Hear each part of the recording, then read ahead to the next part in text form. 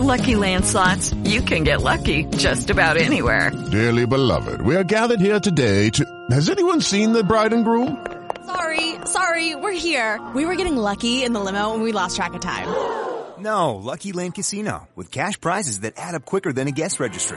In that case, I pronounce you lucky. Play for free at LuckyLandSlots.com. Daily bonuses are waiting. No purchase necessary. Void where prohibited by law. 18+. Terms and conditions apply. See website for details. Hello, it is Ryan, and I was on a flight the other day playing one of my favorite social spin slot games on ChumbaCasino.com. I looked over at the person sitting next to me, and you know what they were doing? They were also playing Chumba Casino. Coincidence? I think not. Everybody's loving having fun with it. Chumba Casino is home to hundreds of casino-style games that you can play for free anytime, anywhere, even at 30,000 feet. So sign up now at ChumbaCasino.com to claim your free welcome bonus. That's ChumbaCasino.com and live the Chumba life. No purchase necessary. VGW. Void where prohibited by law. See terms and conditions. 18+. This is an Unspoiled Network podcast. This is Spoil Me, covering The Rogue, chapters 6, 7, and 8. A warning, decisions and discoveries, and consequences. In these chapters, Lorcan finds out exactly what the traitor women who do not like him are willing to do in order to injure him. And I'm starting to have doubts about my lesbian romance that I was so excited about. Welcome to Spoil Me.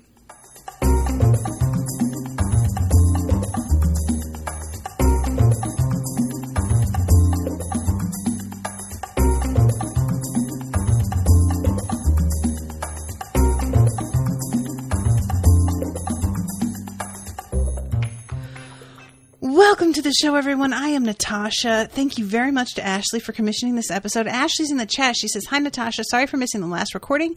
My sister dropped by unexpectedly, and I spent the night hosting." Oh, well, that's nice. Yeah, no problem, of course. But it's nice that you're able to come sometimes, because I worried you wouldn't be able to at all. So yeah, guys, these chapters, I am really astonished at how much more interested I am in this book than I was in the last book. I feel like things are moving along, and maybe it's just that it's taken a little time for me to get to know the characters again. I don't know what it is, but I'm much more engaged this time around. So when we start off with the first of these 3 chapters, a warning, we are with Lorcan, and there's an illness called the chill fever that is going around. And this is something that's not exactly unusual. This is apparently a thing that happens every year. They know how to treat it. They know exactly, the people who are receiving treatment know how it works, and therefore the healers don't really need to spend very much time explaining. And the whole thing is sort of Lorcan having to dole out very carefully and in rationed portions the treatments, because there are some people who are not actually sick but think that they are.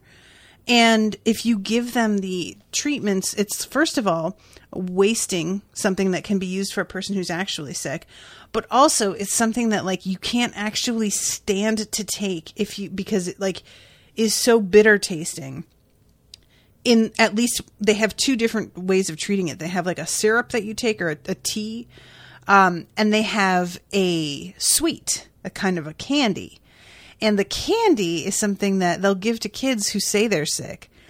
But the candy is so strong that unless your taste buds have been dulled by the illness, you can't fucking manage to keep on sucking on it. So that sort of weeds people out pretty quickly. And I found that really funny. It's sort of forcing people to have cough drops. And I know some people actually do enjoy cough drops, just as a thing. But I think a lot of us, there's a sort of soothing feeling that comes from a cough drop when you are congested and feel terrible. And you're not really looking for that if you aren't actually congested, you know? Ashley says, I think I felt that way about the second book in the original trilogy too. The second book was definitely the best. I guess she just takes a minute to get into her stride. Yeah, and I can't help but wonder, Ashley, regarding publishing, how much publishers like push for writers to make a trilogy happen when there maybe isn't enough material for a whole trilogy. I stand by my assessment at the end of the first book that did not need to be its own book. I think all of this could have been wrapped up in the first book, and a lot of what was in the first book could have been cut. So I wonder if there isn't some padding out that's happening because publishers just want to be able to present a trilogy because that's so traditional and it's a moneymaker and, you know, that whole thing.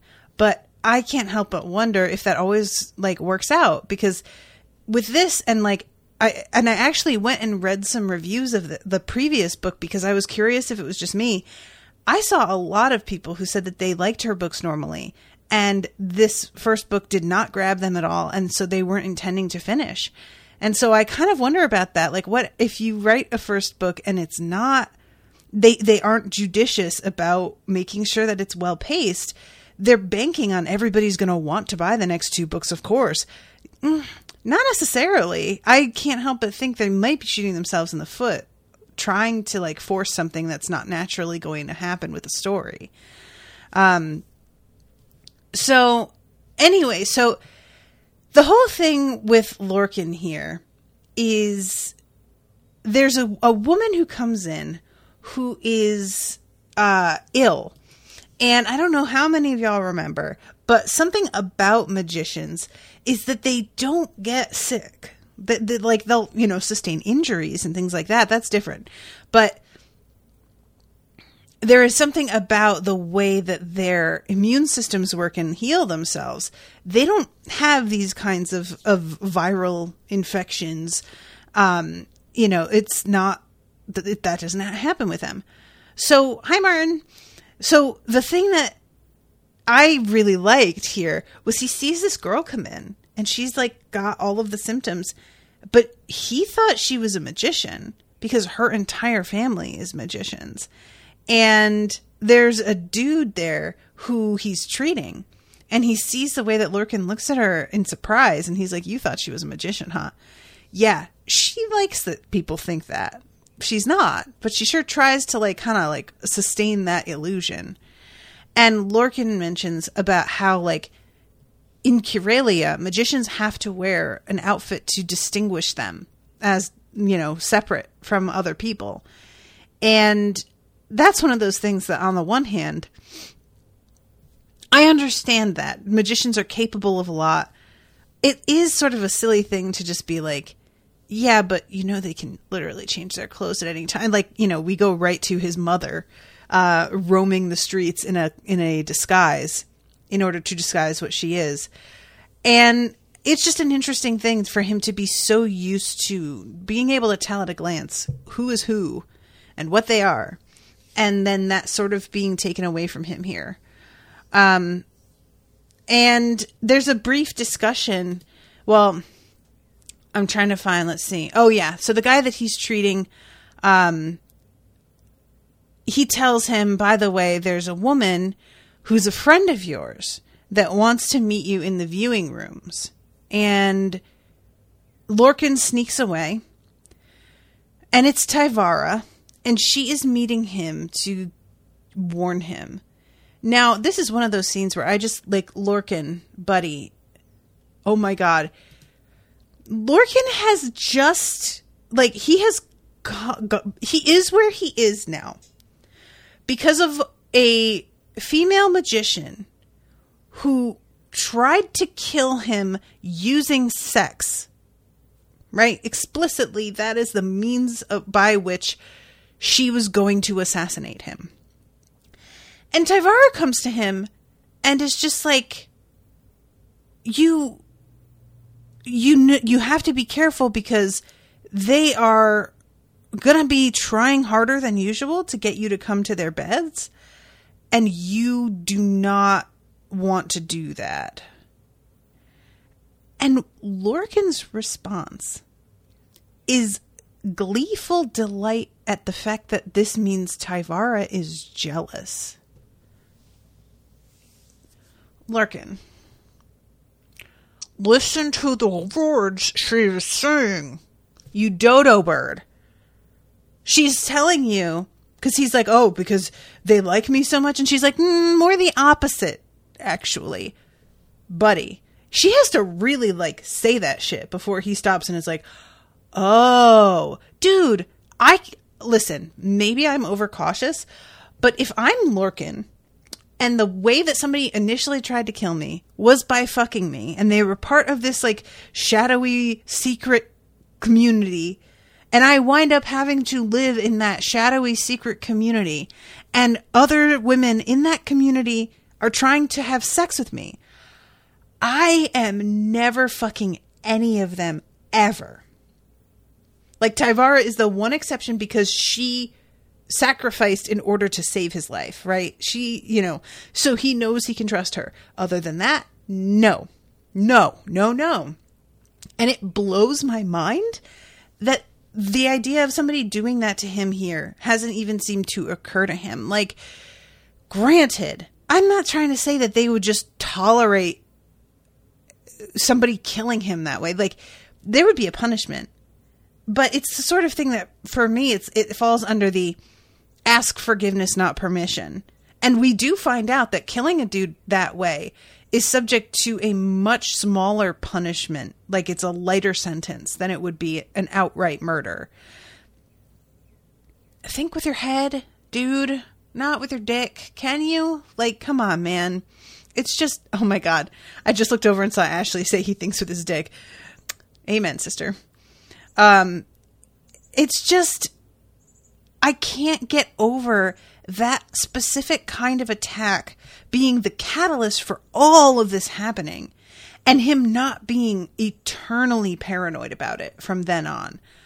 I would never, ever, ever be able to have sex with, like, somebody I didn't know super well again without that being on my mind. That would shift everything for me, So the idea that he, like, this whole thing happened, he's literally, like, a prisoner in this community now because he stuck up for somebody who, like, put herself on the line, and yet he's still not thinking about his vulnerability in that regard. There comes a point where if somebody dies, because it's like the fool me once, if he did get got by a woman using the exact same method as the one who tried the first time, that's kind of on him. Like, I don't know that I would even be, like, upset about. I would be bummed because Lorcan doesn't seem like a bad guy, but he does not seem like a smart guy. And I have a lot of trouble rooting for a person who doesn't seem to learn from their own mistakes. It's just, I have a hard time with that. So anyway, this whole conversation is just really painful as he, like, begins to, literally, she's jealous. She wants me all for herself. You're taking it the wrong way, she told him, her eyes narrowing. There truly is a risk. What they could be planning can be dangerous. It can kill. And I really wanted to be like, just tell him they're trying to kill him the way they did the first time. Just say that. It's weird how she sort of, like, talks around it rather than just being like, remember the thing they tried to do? They're going to try again. I mean, the way that she says it can kill, it seems like she's sort of trying to soften it. Like, maybe they're not going to actually attempt to kill you. Maybe they just are going to injure you. But it seems like really in truth, what she is saying is that likely they're going to kill you and try and act like it was an accident, So, yeah, he says, I will not bed any traitors until you say I can. She rolled her eyes and stepped away toward the door. It's only the magicians you have to be wary of. What you do with the rest is not my business, though it would be appreciated if you did what's necessary to prevent siring a whole lot of children, because we already have a lot of mouths to feed. That actually brought up something interesting to me, because now we know that, after what went down with Sania and Acheron, that there is magical birth control, essentially. And I wonder if they don't have healing in this community. Magical healing isn't a thing that they do. Do they also not have magical birth control? That would suck. I assume they don't. And that would be an enormous boon to be able, I mean, contraception is just such a major factor in women's health in general. And I just, that being added, I mean, already we've got illnesses, we've got injuries. There was like that plague that happened, and that was what tipped the whole thing off with them trying to get his dad's help. That's bad enough, but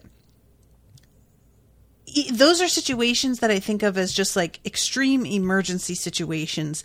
And so they feel sort of removed from daily life to me.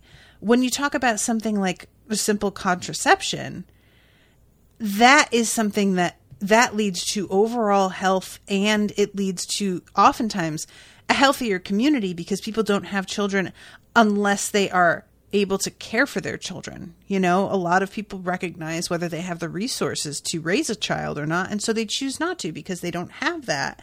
And she says something to him here about having too many mouths to feed already. I feel like that could only help them. So anyway, yeah, I thought that was interesting. So then we go back to Sania, and she is talking to Jonna. Now, Jonna is her aunt. Am I incorrect here? I feel like I keep like getting mixed up. Or is her aunt? Oh, okay. Ashley says that's right. Okay, cool.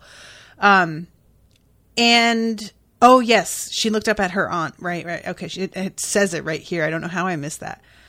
But Jonna is sort of like insinuating again that Sania should maybe have hooked up with Dorian, saying he's a very nice boy.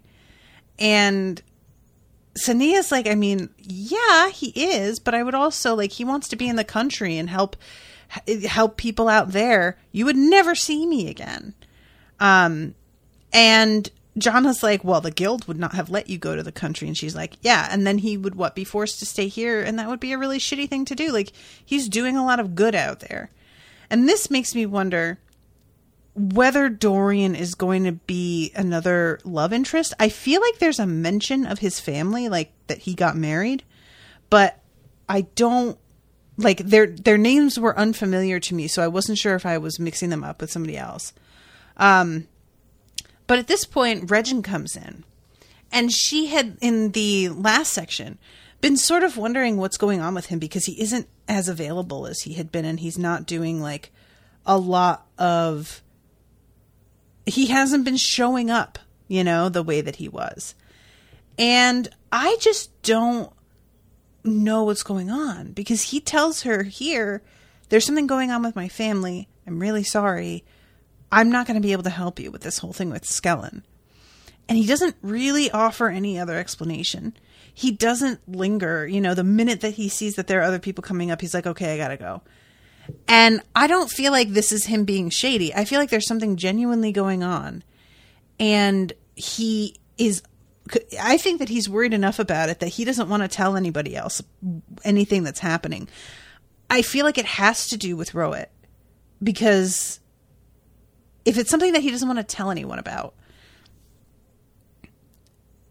I would think it would have to be something that he thinks potentially his family could get in big trouble for, you know? But it bums me out that after everything, even if it is something that his family could be in trouble for, that he wouldn't trust Sania with it. And honestly, maybe it has nothing to do with Rohit, because if it did, that might motivate him more than anything to like go up and against Skellen and try and find him. So I might be totally off base here, but it's just really peculiar.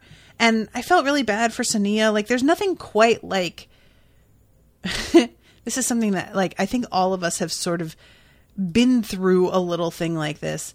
I love moments where somebody convinces you to trust them and that pays off, because it can be hard for a lot of us to trust people.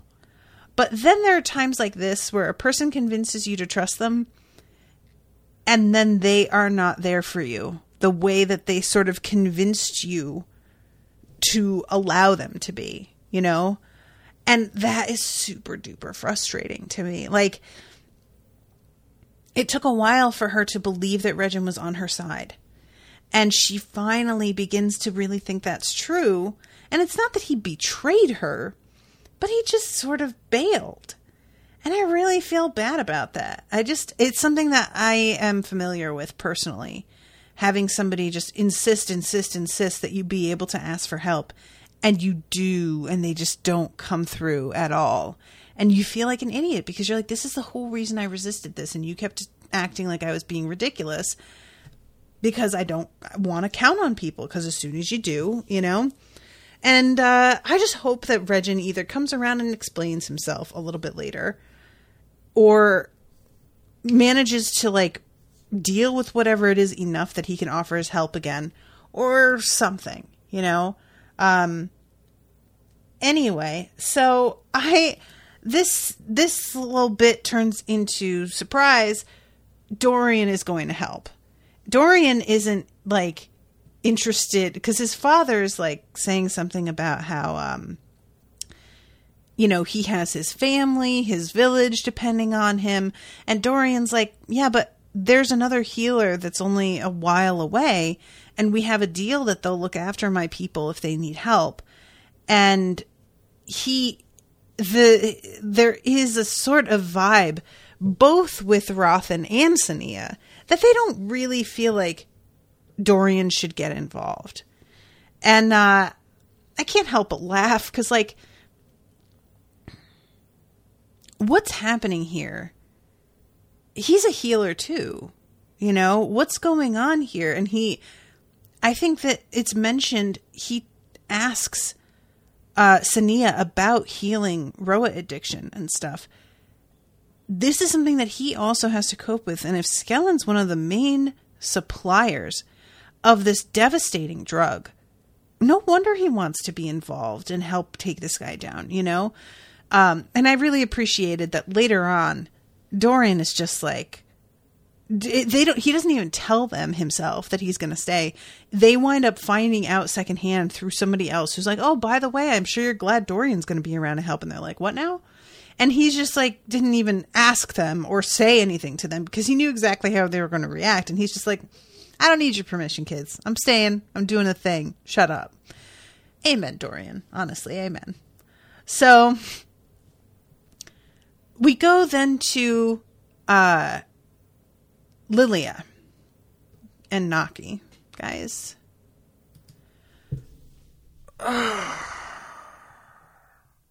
I hate this so much. The thing is, Rohit has really been made into such a boogeyman of a drug, right? I'm seeing Rohit as heroin. The kind of drug that seems to ruin your body, change your chemistry, and that you are simply not the same after you used it. And in these scenes with Lilia and I just forgot her name again, Naki. Rohit is being treated a lot more like weed. And if it is actually only like weed, fine. But what this seems to me is Naki pulling Lilia down a really bad path. And you hate to see it, kids. I mean, you really do. And I have a lot of sympathy for Lilia.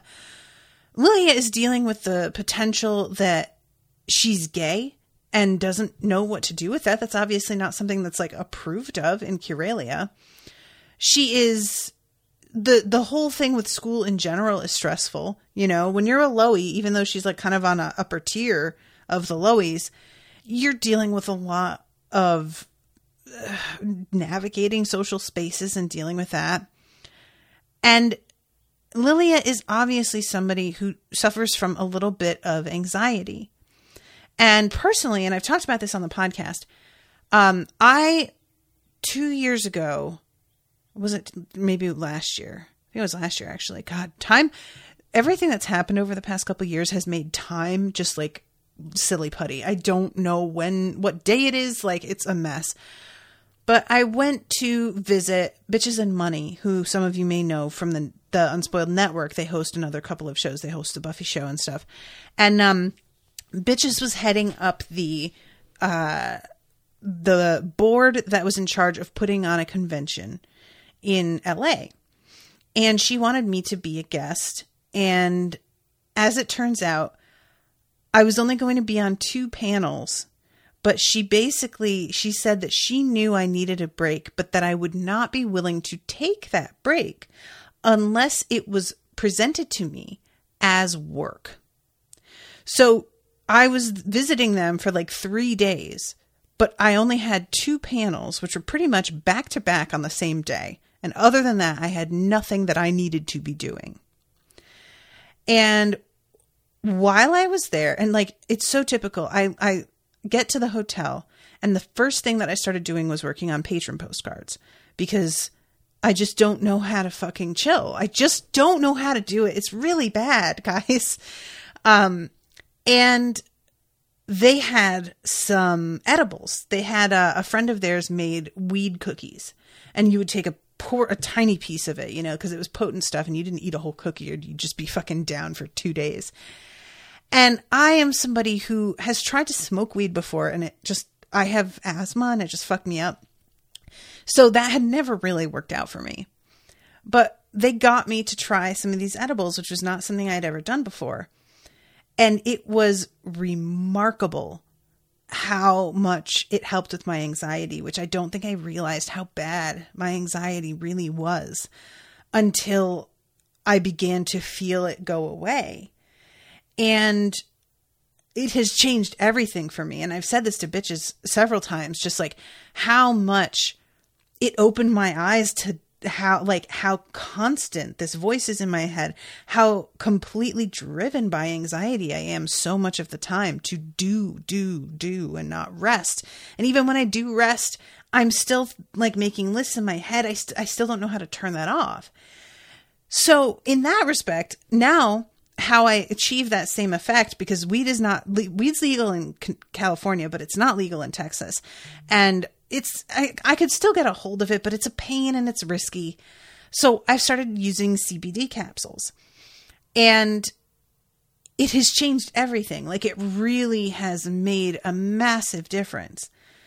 And so in these scenes with Lilia, when she's with Naki and she's using Rowett, I on the one hand really understood this drug loosening you up and making you feel like you can finally breathe and be calm and genuinely be in the moment in a way that gets harder and harder to achieve as an adult. When you're a child, I feel like that's part of why our memories from childhood are so vivid, is because when you're a child, you're not thinking 7 steps ahead. You are in the moment, experiencing something very fully at that moment. And as an adult, your head is 11 different places and anywhere but where you are. So I have so much sympathy for Lilia here. But I am really concerned that this isn't like weed. I am not sure if there are different strains of Rowett, and some of it is just sort of like a cannabis effect and others have been laced with something. I don't know. But I am really worried that Naki's intentions are not totally pure here, or that Naki is just a super bad influence. And the thing is, it really is uglier when it's somebody who has extreme privilege that is taking a person who has fewer opportunities and fewer resources and teaching them how to do risky things, because it just feels like that is a person who doesn't understand what's on the line for the other person and how much more limited their options are going to be if they get caught. They won't have, people to defend them the same way. They don't have a reputation that's going to sustain them. That if Lilia gets caught versus Naki, those are very different situations, And I don't know that Naki really seems to get that, despite the fact that she's like friendly with the servants in her house and everything.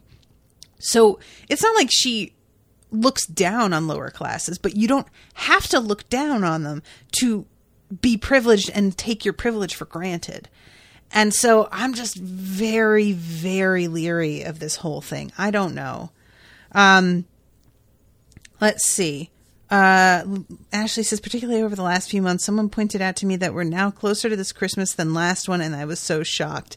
Oh, talking about time. Yeah. It's bonkers. Like, guys, planning a wedding throughout all of this, too. I mean, I am still holding on to... I have to move forward as if things are going to be fine, because what else can I do? If I choose not to do that, then I just don't plan anything. And then things work out by then and I haven't actually put a plan in place. I can't do that. But it is a really weird thing to be making plans and the whole time be watching America fail at doing the slightest fucking, yeah. Anyway, that's a whole other situation. But yeah, so she gets together here with Naki. They dress up and Naki's like teasing her about how uptight she is, just trying on clothing that isn't magician clothing, and how like incredibly uncomfortable it makes her a little bit, that she's like, oh, I'm doing something forbidden. And Naki's kind of like, I mean, yeah, it'll be our secret, but also like, this is not that big a deal. And maybe we should get you doing something a little riskier so that you will be able to lighten up a little bit. And that is when she does the row it. And Lilia is like loosened up enough by using this that she feels much more comfortable laying on a bed next to Naki and then actually saying out loud, the girls in my class say that you actually like girls and not boys. And it loosens her tongue to have this conversation that she otherwise wouldn't have. And, you know, I rather like this. I want her to have this conversation, and I believe that she wouldn't have it if it weren't for the influence of this drug. But I'm also just really worried about if Naki has some ulterior motive here. I don't know. So at one point, Naki, she's like, okay, let's go into the library and get some more. And Lilia's like, your father uses it and keeps it in the library? And she says, my father's family have lots of sordid habits. For my uncle, it was girls. I mean, he likes little girls. The servants knew and kept me out of his way whenever he came visiting. Father never believed me when I told him. And then she looks at Lilia and says, oh, he paid for it in the end. And I'm just dying to know what the fuck that is about. What happened to that guy? What is this? So they go into the library and Naki shows her this book that is really, really old. It's a copy, so it's not quite as old as the information in it. But it has info about using black magic. And Lily is sort of like, does your family know how to use black magic? And she's like, I don't think so, but honestly, it wouldn't be hard to hide if they did. So maybe they do. I have no idea. And then she pulls out a ring that has a pale stone set in it. And she says, Mother told me the stone is magical and she could teach me how to use it one day. She said it helped a woman to keep secrets. So what this feels like is that maybe Naki's mother was a traitor, or maybe Duna, but she had one of those stones that keeps people from being able to read your mind, is what I'm taking from this. And I wonder how this is going to work out and if it's going to be used soon. Because she says that she doesn't know how to make it work. And I don't know, I don't know how that works. It would be, I would assume, required to have somebody else trying to read your mind for you to figure that out. And if she doesn't have a person attempting to sort of invade her thoughts, then I don't know that she could figure out how to use it, without that motivation. So at this point, Lilia says, maybe your father doesn't know black magic. After all, surely he'd wear the ring if it helps hide secrets. And she says, I don't think even he would try learning it. He's not one for taking big risks. And later on, they go together to a Rowett house. And it's a really weird scene. First of all, she stops and talks to this guy named Kellen. I don't know about y'all, but that's a little bit too close to Skellen for me, and I'm kind of wondering if that isn't who that was, and she's just calling him by a different name. I'm very curious about that. And finally, like, she and Lilia are alone, and they begin to make out. Finally. And I was like so excited, even though I was very worried about the drug thing, and I still am. I was like, all right, here we go. They're finally going to hook up and be a couple, and this is great. And then Lilia looks up and sees somebody watching them from inside the fireplace.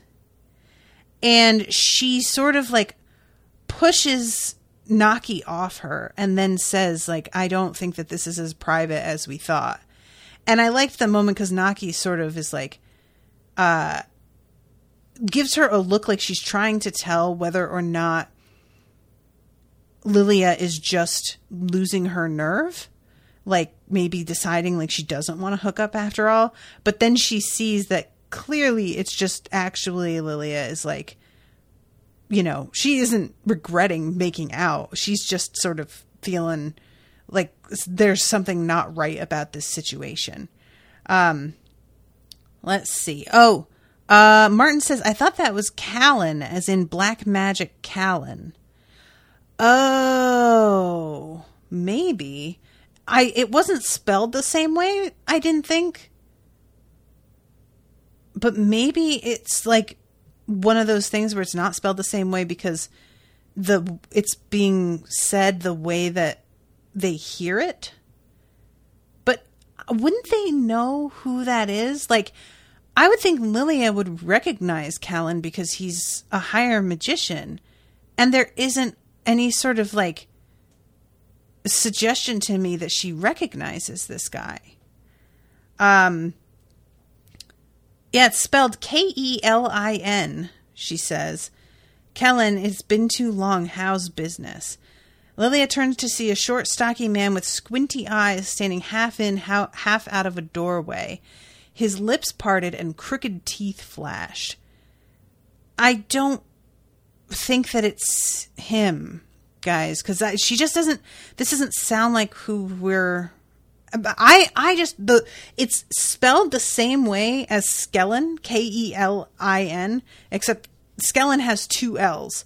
So I thought maybe she just like, it was supposed to be that she misheard and this was Skellen, but honestly, I don't really remember what Skellen is supposed to look like. So it might just be a whole other person. It felt like this was supposed to be pretty significant. This like little meeting, like we were supposed to remember who this guy is. But yeah, I don't know. Lilia asks, who was that man? Naki says, a friend of the family. He did my father a favor once and now acts like he's a relation. He's all right, though, once you understand what he values. That's the secret to people, knowing what they value. So, yeah, I don't know. There's just like... I thought maybe it was Skellen and it was just like, she misheard, or he goes by like a slightly altered name. It's a little bit too close. Like, I don't really understand if it isn't Skellen, why the author wouldn't pick a name that sounds nothing like it. And especially you guys are all thinking it was Callan, who is another character. This author has a real problem with making names that sound very similar to each other. I've run into this before. You don't even have to give people real names. Just give them nicknames, and that's fine. And it's easier to keep track of everybody, So anyway, I'm trying to see where we are here. I just don't know who the fuck is watching them through the fireplace. it doesn't seem like, it seems like a pretty open secret that Naki's gay. It's not like they have film in this, this universe. Otherwise, I would be like, is somebody trying to video the two of them together so that they can blackmail her? But people seem to know about this. I really don't know what would happen. Like, could they be expelled if they were caught together? Probably, right? Like, but this is not, I don't know. I have no idea what that was about. And part of me wonders if Naki particularly brought Lilia here in order to set her up. And I really would hate that. But I don't know. So that's sort of where things end with the two of them in this section. So then we have Sania, and they have the vote on whether or not they are going to block Larandra's powers, the prisoner who is Skellen's mother, I believe. And they all block, well, most of them vote for blocking. And then Callan is the one that gets put in charge of actually placing the block on her. And it's interesting, Sania, like, they asked her if she would be the one to do it. And she said she, like, had to sort of restrain herself because she wanted to say yes so that she could read her mind and find out whether or not Larandra is the one who killed Ceri's family. But she's also lying to Larandra about the fact that the blocked powers can be reversed. And she's worried that if their minds connect when she's trying to block her powers, Larandra might figure out that she's full of shit when she says that and then not cooperate any further with Sania. Whereas at this point, that's still this like motivation for her that she might be willing to cooperate if she thinks that maybe Sania can reverse all of this for her eventually. So, yeah, and I also thought it was interesting that Sania and Callan are the ones that are like put in charge of doing this block at all, because people seem to think that if you're a black magician, it's easier for them to do this because like somebody's going to be resistant, of course, to getting their powers blocked. And apparently they think black magicians would have an easier time forcing their way through blocks that somebody would throw up to keep this from happening. So yeah, it's kind of I understand very much why Sania has chosen to handle things the way that she has. I really get it. But I am extremely concerned about whether or not this is going to blow up in her face. I feel like this is just not a sustainable lie. And I shudder to think if she manages to get Larandra to cooperate and then Larandra finds out she was lying, what that will look like. I feel like that'll be really bad. So anyway, this is when she and Rothan are together and Lady Vinara comes and tells them about how Dorian is going to be staying. And Sania kind of gives Rothan a look because she wonders if he was keeping this from her, and he has to be like, he didn't tell me either. And then we go to Daniel. And this is really interesting. The books that Daniel has purchased, the records that he got when he was at this market. Well, first of all, it says the man admitted they came from an estate at the edge of the wasteland, which, like many, was failing due to the advance of the dust and sands. I don't know if this is something that I was supposed to have realized before, but it's made much clearer in this section because of the reading of the records that he's going through. But evidently the wasteland outside of Sachaka, or that, it's between Sachaka and Karelia, is slowly growing and expanding and continuing to sort of encroach. Did we know that? Like that, and it might not be entirely growing now the way that it had been initially. It may simply be like, this is sort of the result of erosion. But at one point in the records that he's reading from right after it all happened, it sounds like that shit kept sort of growing for a while. And that is really kind of like brutal to me. I just can't. I thought that it was, okay, we are going to fuck up your land and make it so that your resources are scarcer and you don't have as much room to farm and everything. And that's going to be this one huge blow, and that will take away a large portion of usable land, and then we're done. But it seems like what actually happened is we're going to take this away initially, and then over time, it is eventually going to subsume your entire country, potentially. And not for nothing, T'Chaka can't be the only one that this is going to affect if, like, we look forward in time enough. Eventually, that's going to pass their borders as well. And it may take thousands of years to occur, but I didn't realize that this was what we're looking at here. And that's very upsetting to me. Ashaki T'Chaka has sold his estate and moved to Arvis. He says he will be dead before the damaged land recovers, and worries that the land will never support crops again. It is a pity. He had such success at first, but recently many estates have suffered the same reversal. It is a mystery why this is so. The wastes have passed the boundary. The slaves reported it to Kova, and when he told me, I rode out to see it for myself. It has taken more than 30 years for it to touch my estate, though the dusts have preceded it since the day after the Great Blast. Ashaki T'Chaka's land is gone. Will mine and Velicha's die in the next 30 years? Will my son inherit a doomed estate and future? Despite all the Ashaki say to deny it, their rejection of my son's proposals of marriage to their daughters reveals their lie. Maybe it will be better if there is no grandson to inherit our troubles. That blows. Yikes. I just did not realize that was how it was, and that there are still people all these hundreds of years later that are being affected by it, you know? It sort of reminds me of nuclear fallout and just how much time has to pass before an area is habitable.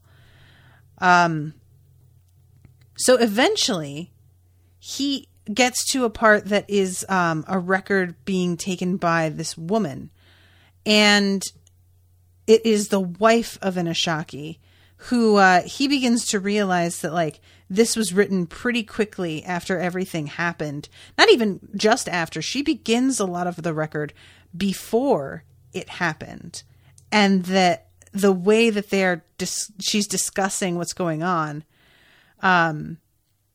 Let's see. She talks about the Kiralians. She calls them the Pale Ones.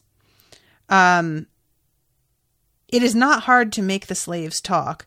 The crazy emperor knows, which is what she's calling Narvelin. Was that his name? I think that was his name.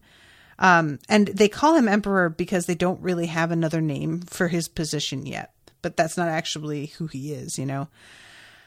That is why he claimed the betrayer's slave for himself. Better to keep an eye on it always. Take the hero's property and you replace the hero in the slave's eyes. The crazy emperor wanted the Pale Ones to take our children and have their own people raise them. Make our little ones hate us. But the kind one argued against the plan, and the others supported him. I bet they regret making the mad one their leader. Which, girl, yes they do. So let's see. Their own crazy emperor robbed them. He took the weapon from our throats and ran. Many of the Pale Ones have given chase. It is a great opportunity. I am angry and sad. My people are too cowed even to take the advantage they have. They say the crazy emperor may return with a knife and punish us. They are cowards. Man, if that isn't the truest thing, I think that people just, like, as time goes on with what's going on in our own country in the United States, people are beginning to understand a little bit more how complacency works and how much we, like, get used to being treated badly. And so you read about a thing that's like, well, why don't you just, You know, there's enough of you if you decided to do XYZ, but it takes like a lot to push yourself to take action after hundreds of years of being, you know, treated a certain way and sort of accepting it and other people seeming to also accept it. That uprooting the status quo, that's a tough thing to motivate people to do. So a great blast of magic has scoured the land. Such power could only have come from the Store Stone. And I like this. She specifically mentions the Store Stone here. So this is something that confirms Daniel's, you know, his theories on what happened here. Her specifically mentioning this thing. And she says something about how the land burned will recover and will rise up and be strong again.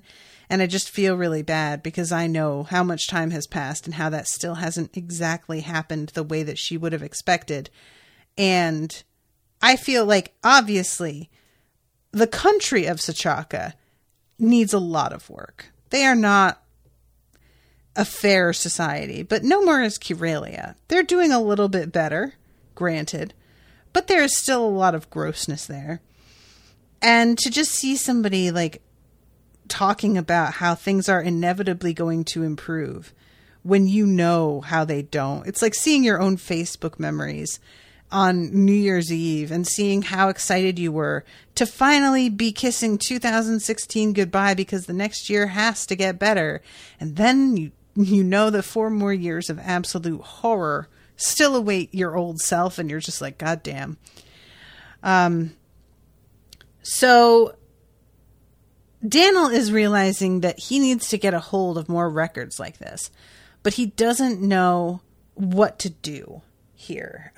He's like planning on just going out and buying them, but it's not cheap.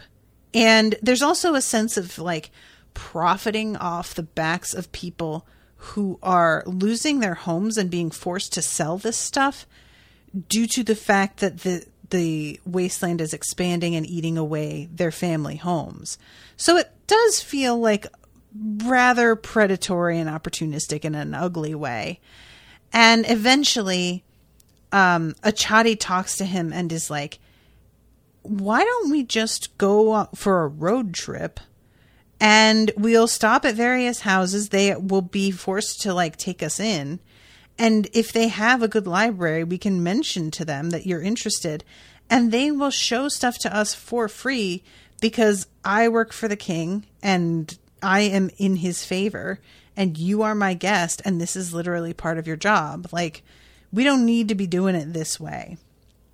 So Daniel agrees to do this, but there is a little part of him that as he agrees, he is thinking about Tyend and wondering, he says something about how like, this is not a nice way to thank Tyend for showing me what I found in the marketplace, which to me made it sound like he hasn't actually thanked Tyend at all yet. And I was just like, dude, why are you, come on, man. Like, it's really interesting to watch this relationship that's sort of falling apart from Daniel's perspective and realize how much I took his side initially because the way that he was describing Tyend's behavior was really like disrespectful.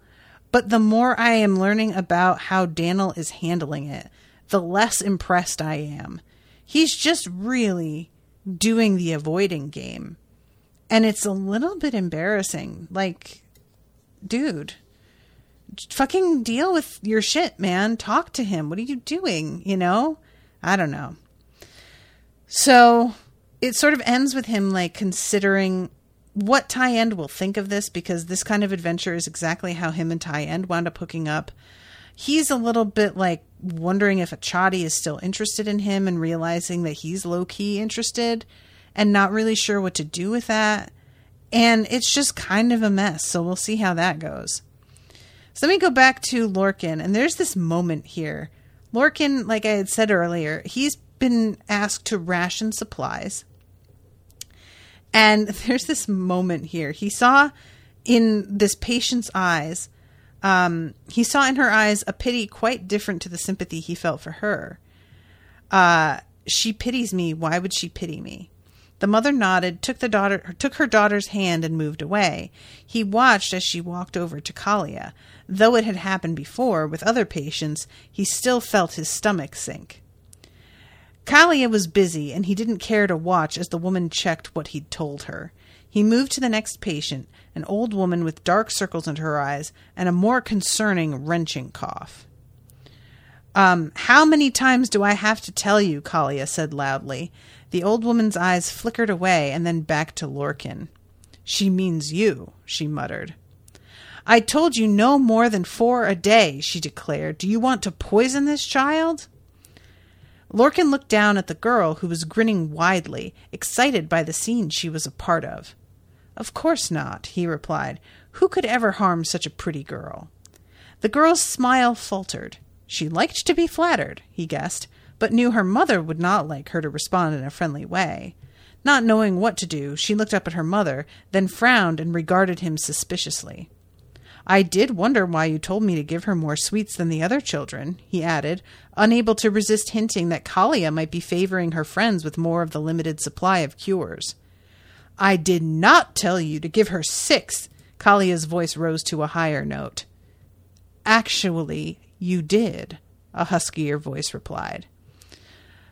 So there's this old woman that he's like looking after here who is just staring Kalia down and basically being like, bitch, you're not going to pull this fucking shit in front of me.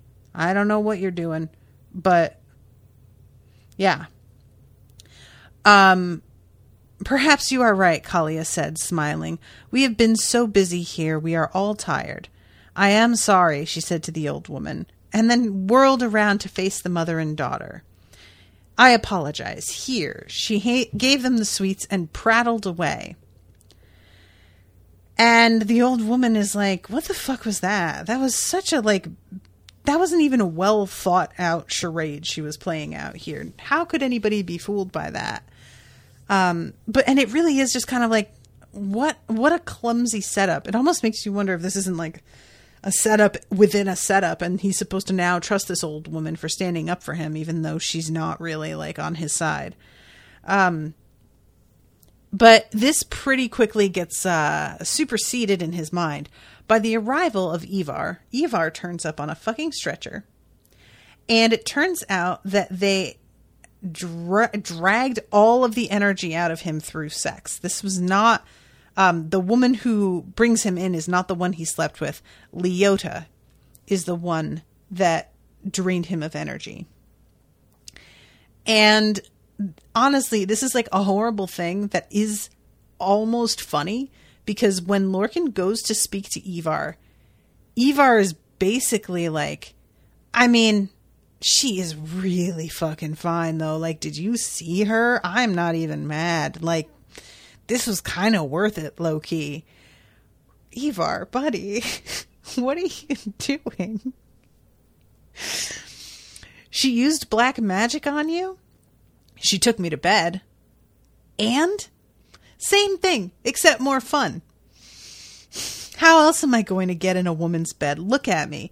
I'm scrawny and a magician. Hardly good breeding material, and nobody trusts male magicians. And Lorcan's like, what?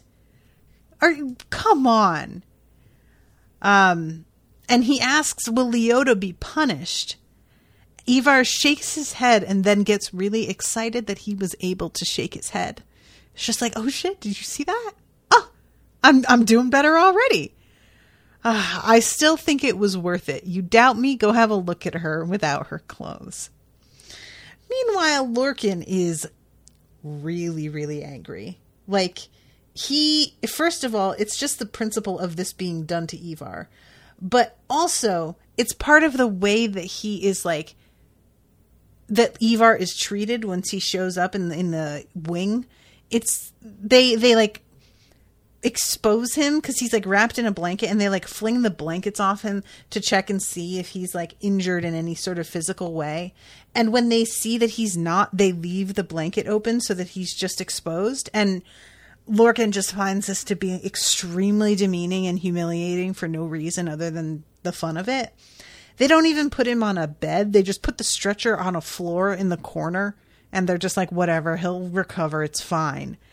And Lorcan, you know, for his part, he is just like, this is really gross, guys, seriously. And he wonders to himself, this moment is so funny, you guys.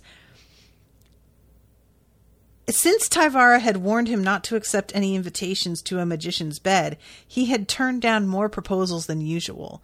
At least he now had a better idea which magicians were in Kalia's faction. How stupid do they think I am? That's how Riva tried to kill me. They think you're very stupid, and they are right to think so, because you forgot this is how Riva tried to kill you, my friend. I don't know why you expect them to remember and be like, oh, he'll be suspicious of that when you don't seem to remember. I don't know what to tell you, guy, but there it is. And the rest of the day, he switched back and forth between wondering if he had been wise to come to Sanctuary and questioning whether the traitors could ever be made to see how unequal their society really was. And that is the end of the section. So, yeah, I am out of time. But thank you very much to Ashley and Martin for hanging out in the chat. The king is frequently exiling people and there's less farmable land to live on. Oh, right, yes. But yeah, I'm very curious what's going to happen next. I don't feel like I have any idea, so we'll see. And I believe there's another episode later this week, so if you guys are interested, tune in. And until then, toodaloo, motherfuckers.